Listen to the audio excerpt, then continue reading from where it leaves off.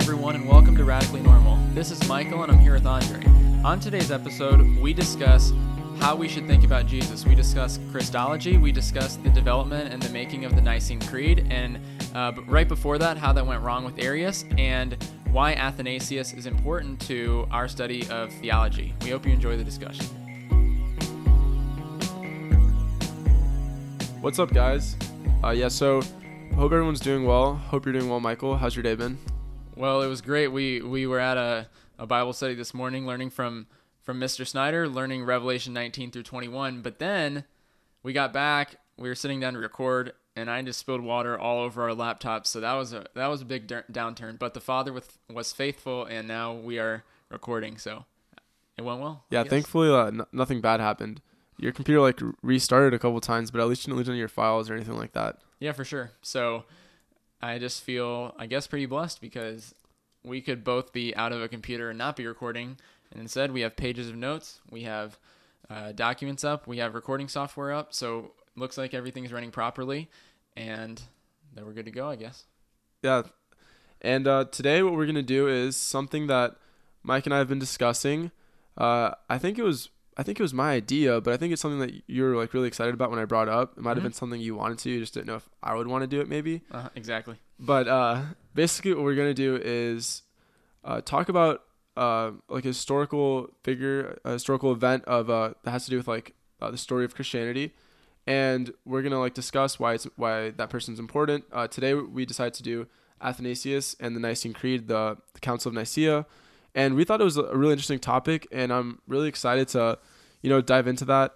But yeah, basically we're picking a historical figure and we're expounding upon him. So I think the first thing that can come to mind, especially if you're new to this kind of thing, is just why is this random person with a weird name, Athanasius, relevant to my own Christian life, and why is the Nicene Creed relevant? We're going to get a lot into why all of that's super important for how we think about Jesus. At the same time, if you think back to our episode that was essentially like a Theology 101 and getting into theology, I talked a little bit about how the church history is very important because the Holy Spirit's work didn't just appear in the book of Acts, disappear after the book of Acts, and then reappear when you became a Christian. The Holy Spirit has been working in his church and in the world for 2,000 years now. And so seeing how the Spirit has guided us into truth and seeing how the Spirit has worked in the church is super important.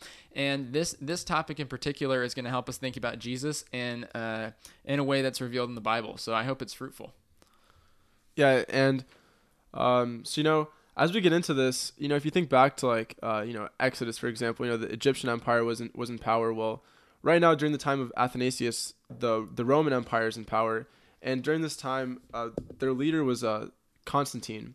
Now, the interesting thing about him is that he was allowing for more, Christians to teach and, have more freedoms and all that kind of thing. He actually converted to Christianity. And so during this time, there was a big opportunity for people to discover more about what their beliefs were, making a theological understanding of Christianity and that kind of thing. And really what Constantine wanted, he really wanted unity, and he thought Christianity was very important to him. And during this time, the Christian church was kind of very widespread throughout Europe, throughout parts of Africa, throughout the Middle East. So as it was growing, he was trying to guide it and, really be a leader. And he thought that this was important. A bit of this was because of his arrogance, thinking that God had chosen him to spread the Christianity and that kind of thing. But basically that leads us to, just what's actually going on.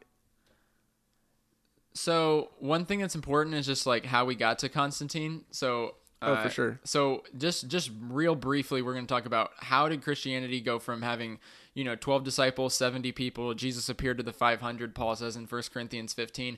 And then how did we get to the millions of Christians that there were when Constantine was emperor? So one of the big things was that before Constantine was emperor, there was widespread persecution of Christians. Some people called Christians atheists because think about it. If you believe in millions of gods and Christians believe in one God, it would almost seem like they believe in nothing. And then you had Christians called cannibals. You think of Jesus saying, if you don't eat my flesh and drink my blood, you won't inherit the kingdom of heaven. And so you had a lot of persecution of Christians, Christians blamed for things, Christians killed, but Christians used death, martyrdom, to spread the faith because they could witness to the truth as they died. Romans used spectacle as death. Christ used death for victory. And then we think about, like Andre's talking about, Constantine becomes emperor, but it's just interesting to think about the numbers. By 100 AD, it's estimated that so right after the last book of the Bible was written, it's estimated that there were about 5,000 Christians. But by the year 300, right before the Nicene Creed and Council at Nicaea in 325, it's estimated there were already 10 million Christians in Rome. So there was a large spread, and one of those things was martyrdom, and another one of those things was just a communal love that was distinct from any other religion or any other gathering of people in belief. So that's kind of where we're at now, and then like Andre said, we're here with Constantine. And, one interesting thing is that as Christians, changed from, being persecuted to kind of having the ability to, they're kind of, elevated in a way because of Constantine and just because of, what was going on during the time. An interesting thing is that a lot of them started, looking to philosophy and, uniting that with theology. So, obviously, with, imperfection of humans, there was people who had, misconceptions or, their idea of, philosophy and theology going together just was not correct. Which brings us the main disagreement which we're talking about today, which is between Arius and Alexander, and a very important discussion to where Christianity is today. So do you want to talk about the two different views and kind of how they differed? Yeah, for sure. So we're now thinking about Constantine, thinking about the Council at Nicaea. That's all in the early 4th century, leading up to about 325 when the council was. But if we go back to the 2nd and 3rd centuries, a heresy that was really popular at the time, or that was spreading, was something called modalism. You think of the root word there, mode. Essentially, it taught that God just had different modes, that he wasn't 3 persons in one being, the Father, the Son, and the Holy Spirit, but that instead God just appeared in one of those 3 modes at a time. Just one example that shows that is problematic is Jesus' baptism, where the Father speaks, Jesus is being baptized, and the Spirit descends on Jesus like a dove. But just going back to that, so that was a heresy that was going on. Arius, who's now going to be central to our discussion as we continue, was not a fan of modalism. But he did teach that, and this is the big heresy, this is where things go wrong. Arius taught in Alexandria, like Andre said, people were bringing together philosophy and different ideas about religion. And Alexandria was known for education. It had intellectual leaders from Judaism, Christianity, paganism, you name it. And so he essentially said that the Son of God, Jesus Christ, was created by God, that he was the greatest creature. And it's interesting because if you look at a survey of people in evangelical churches today and you ask them true or false, or do you slightly agree, somewhat disagree, and those sorts of questions about is Jesus the greatest created being ever, true or false, a lot of people, and in some surveys even a majority, will say true.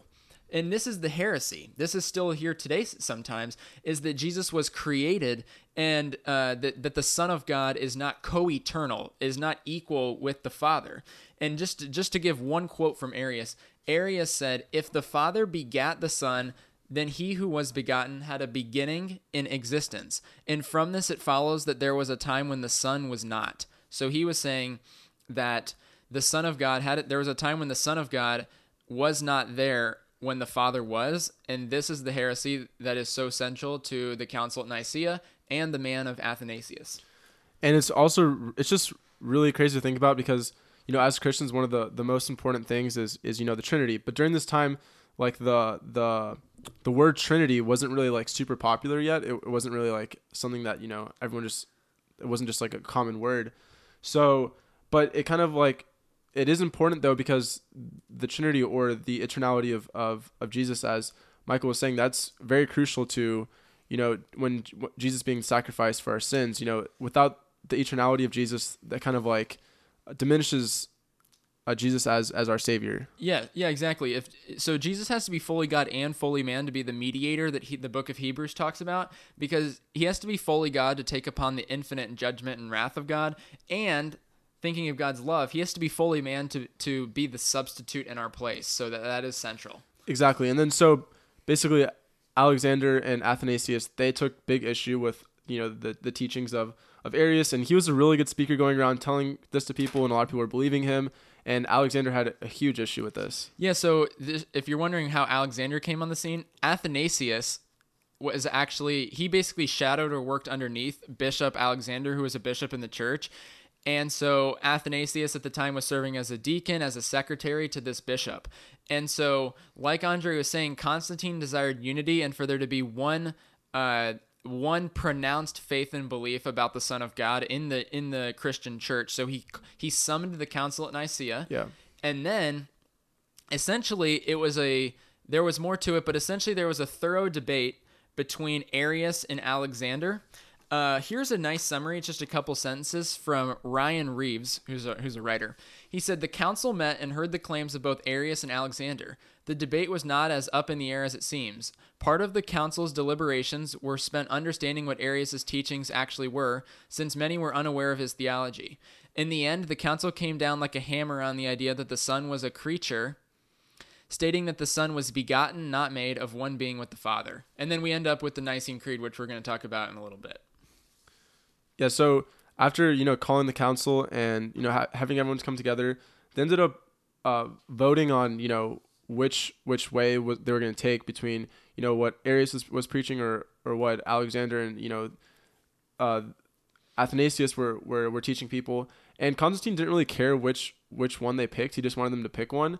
And that was like one thing I was asking Michael about, like the fact that like Constantine didn't really care, there was a vote and that kind of thing. And, his answer to me was, the Holy Spirit was obviously overlooking all of this. And it's like important to like note that like this like really shaped, the future and like right today, like how we view Christianity and like what's important to it. And, obviously it shaped the Nicene Creed, which is also extremely important. Yeah. So the Jesus tells us that the Spirit is coming, and now it has come to guide us into all truth. This doesn't mean that there's no wrong theology. There's definitely wrong theology like we're talking about. And it also doesn't mean that anything that you think if you're indwelt by the Holy Spirit is correct, because obviously we have Catholic theology, Methodist theology, Baptist theology. Like we have things that differ, and we can still relate in terms of central tenets of Christianity, which we're going to talk about when we talk about orthodoxy later. But yeah, so there was the council, and Constantine was desiring unity and one pronounced idea.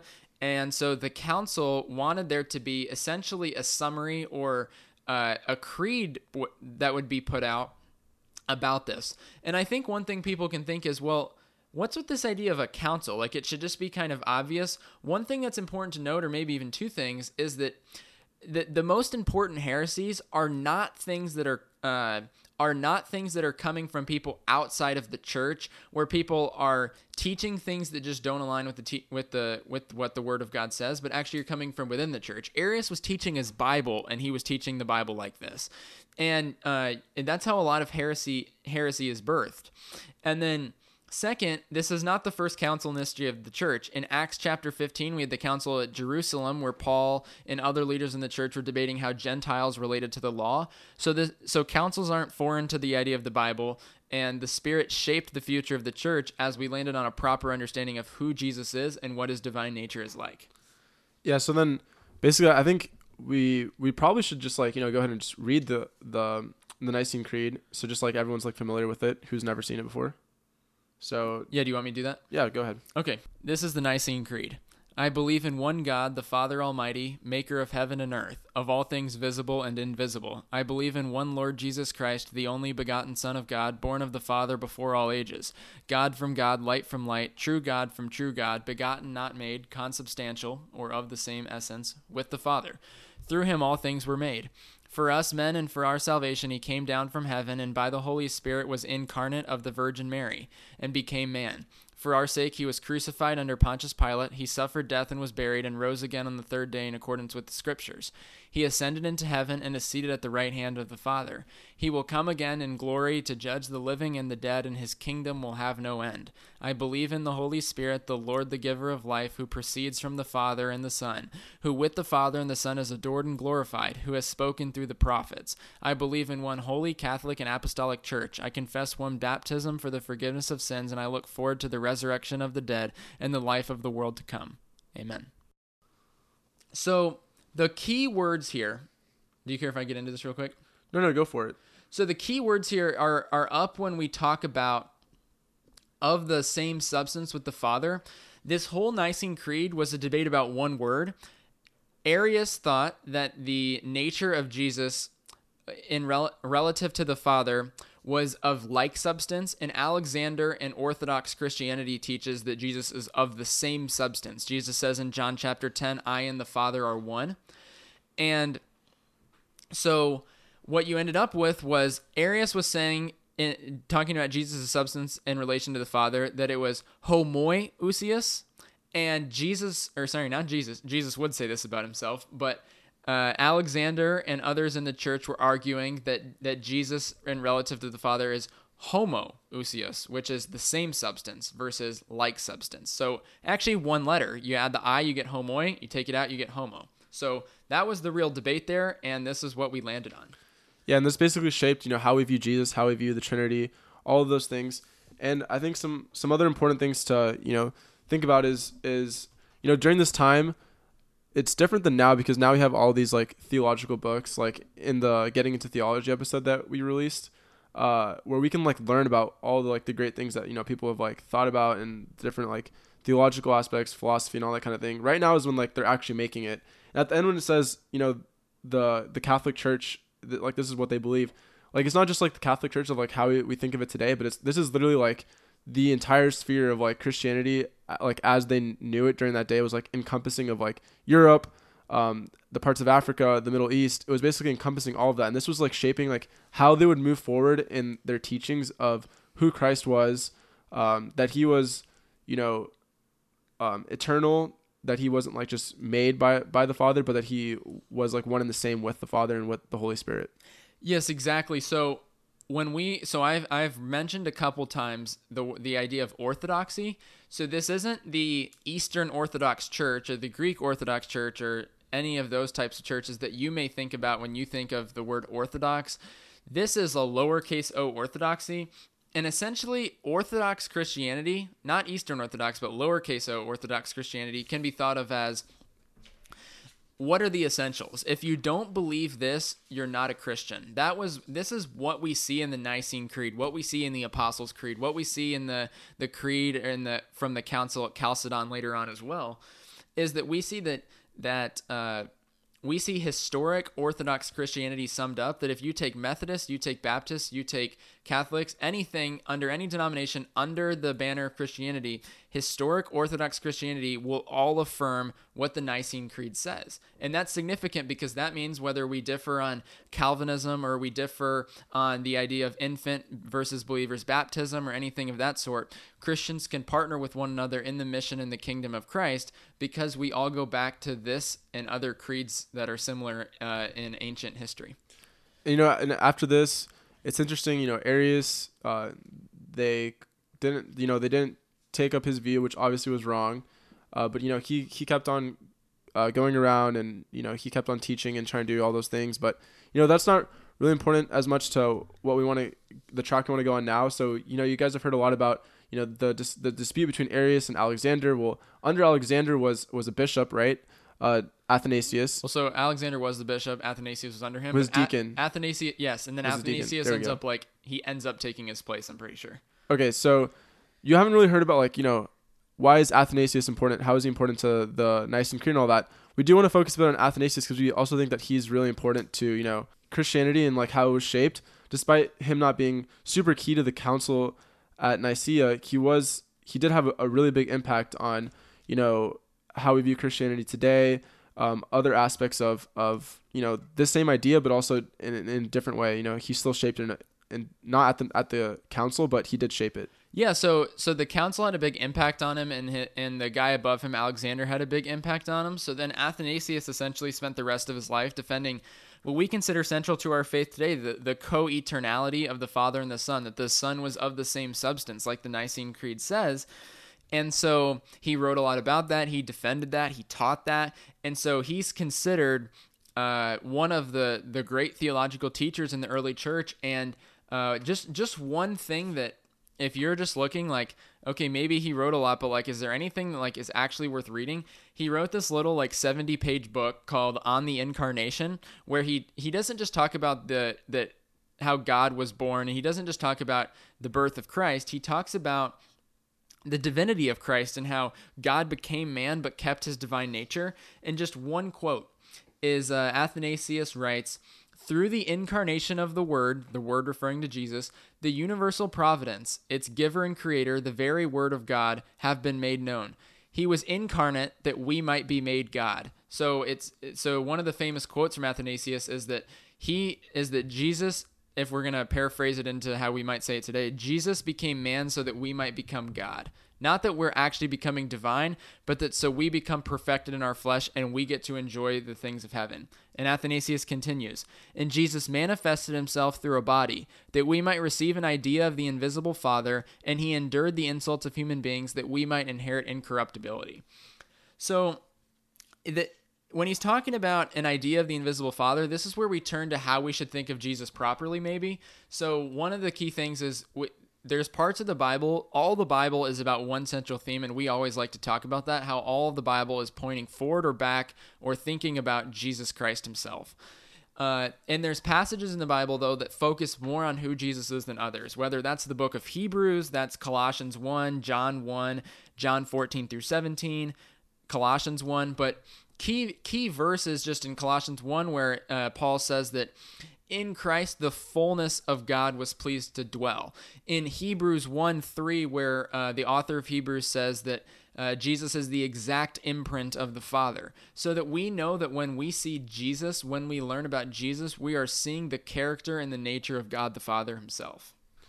And as Michael said, to Athanasius, it was disrespectful. It was just completely just like blatantly wrong to think that Jesus wasn't eternal, and he thought that just diminished God's glory and God's plan for how he wanted to restore us. And to Athanasius, he spent the rest of his life going out and teaching about like the events that took place at the Council of Nicaea, and about how Jesus is eternal, about like who Jesus is and how the church should view him. Yeah, exactly. So I mean, you just think about, I just referenced a couple verses, but you think about the beginning of John 1, how the John the Evangelist begins his gospel. In the beginning was the Word, and the Word was with God, and the Word was God, saying Jesus Christ is God. And then he begins talking about how the Word became flesh and dwelt among us. And so we see that God himself, God the Son, has indwelt a human body, has become Jesus Christ. And that's who we learn about. And so Athanasius spent his life defending that faith. And there's a lot of repercussions if we don't think about Jesus properly. And that's why the Nicene Creed, and that's why Athanasius' ministry is so central to how we do think about Jesus. Yeah, and then, as Michael said, we just like see this throughout the whole Bible. And it just reminded me of like this morning when we were talking about Revelation 19, where when like Jesus comes back after the tribulation, it says, and he was the Word of God, or he is the Word of God, not was, but and then it's like important to now we want to talk about like some applications of like how it's important to like our everyday lives, and just ask Christians how it's important that we know that Jesus and God are one, the eternality of Christ and all that kind of thing. Yeah, exactly. So like Andre was saying earlier, the fact that Jesus is co-eternal and is infinite and has always existed and was not a creature, was not created by the Father, is essential to our salvation, because Jesus has to take on the infinite wrath of God, and then Jesus also has to be fully man to die in our place. That's why the author of Hebrews also says that, and as we begin to study Jesus a lot in our Gospel of Mark time, you're going to hear me referencing my favorite book a lot, but that's why the author of Hebrews says that he took on flesh as we are and has been tempted in every way as we have been, yet did not succumb to the flesh, did not give into that temptation, was without sin. So I think that one of the things you see in the church today is if we're just thinking about, well, why is Athanasius important for how I think about Jesus? It's true that in John 15, Jesus essentially says that he is our friend, but I think that we sometimes end up with just he's my homeboy, he's my dude type of theology about Jesus. And if that's not really the picture that like Paul or Athanasius even, but if we're thinking about scripture, Paul or the gospel accounts where Jesus speaks of himself, Jesus is very near to us and he loves us and he comforts us and he's completely human and he endured all that pain and suffering on the cross. And at the same time, he's the Lord of all creation. It says in Hebrews also chapter 1 that by the word of his power, he upholds the entire universe. So he's also God in the flesh. And I think that we we can hold that tension of him being near to us and lowly in spirit, and him also being, the eternal God the Son. As we were like studying about Arius and Athanasius and the council and all that, I was looking up like, what was Arius even like going around and saying, and I found this like one thing, and it basically was talking about how Arius was like such a good speaker, and like people would like come from like all over the place to listen to him. And like one of the things like he did one time was like he like picked up an apple, like got an apple from like a tree or whatever, and like took a bite of it and he said, look, the apple is of the tree, but when I eat this apple, I'm not eating the tree, am I? And everyone was like in awe of like what he was saying, and they were like kind of confused. But it's important to think of like how wrong he was, because if Jesus wasn't really one with the Father, and he wasn't like co-eternal, and he was as Arius was like saying, was like actually just a created being and lesser than God, how could we like trust all the things that Jesus was saying about the Father, and like trust in like the plan of restoration that the Father has for us through Jesus, because Jesus is eternal with the Father, and because of like Jesus' greatness and that he is one, he is God, that just like shows like how much we can like actually trust all of his teachings, trust the Gospels, trust like in what the Bible says in the New Testament about it, and like, trust God's plan for us, and like the atonement of our sins through Jesus. Exactly. So like I referenced earlier, Jesus said, I and the Father are one. So when he's talking about his submission to the Father, we know that in his human nature, he is submitted to God's divine plan, and the plan involved the crucifixion, and God's wrath, and the plan also involved, thankfully, the resurrection. But like Andre is saying, we want to be able to trust God, and because Jesus is fully God, we can trust that. And it's not just that Arianism was around then. Arianism is around now. Arian Mormonism is very popular, but we need to hold to things that the church has taught historically, that the Spirit has guided us into about Christ, that the fullness of God was pleased to dwell in Christ, and that Jesus reveals the Father. And that we can cling to this Orthodox Christian thinking and think about our Lord and Savior in an accurate way as we read through, actually conveniently this season, the Gospel of Mark. You just want to like keep these things in mind too, like as you study, as like you read what other people have to say. You want to make sure that like what they're teaching and what they're saying like corresponds and is like accurate to like all the creeds, like Michael was saying, the Nicene Creed, the Apostles' Creed, all those things, to just make sure it's all consistent. But with that, I think that's like kind of the end of all of our points and all. So hope you guys enjoyed the discussion about Athanasius and the Nicene Creed. Yeah, for sure. I totally agree. Reread the Nicene Creed if you're not familiar. Maybe pick up Athanasius' On the Incarnation, and hopefully we'll be back with another episode and a dry computer. See you guys back next week. Yeah, talk to you soon.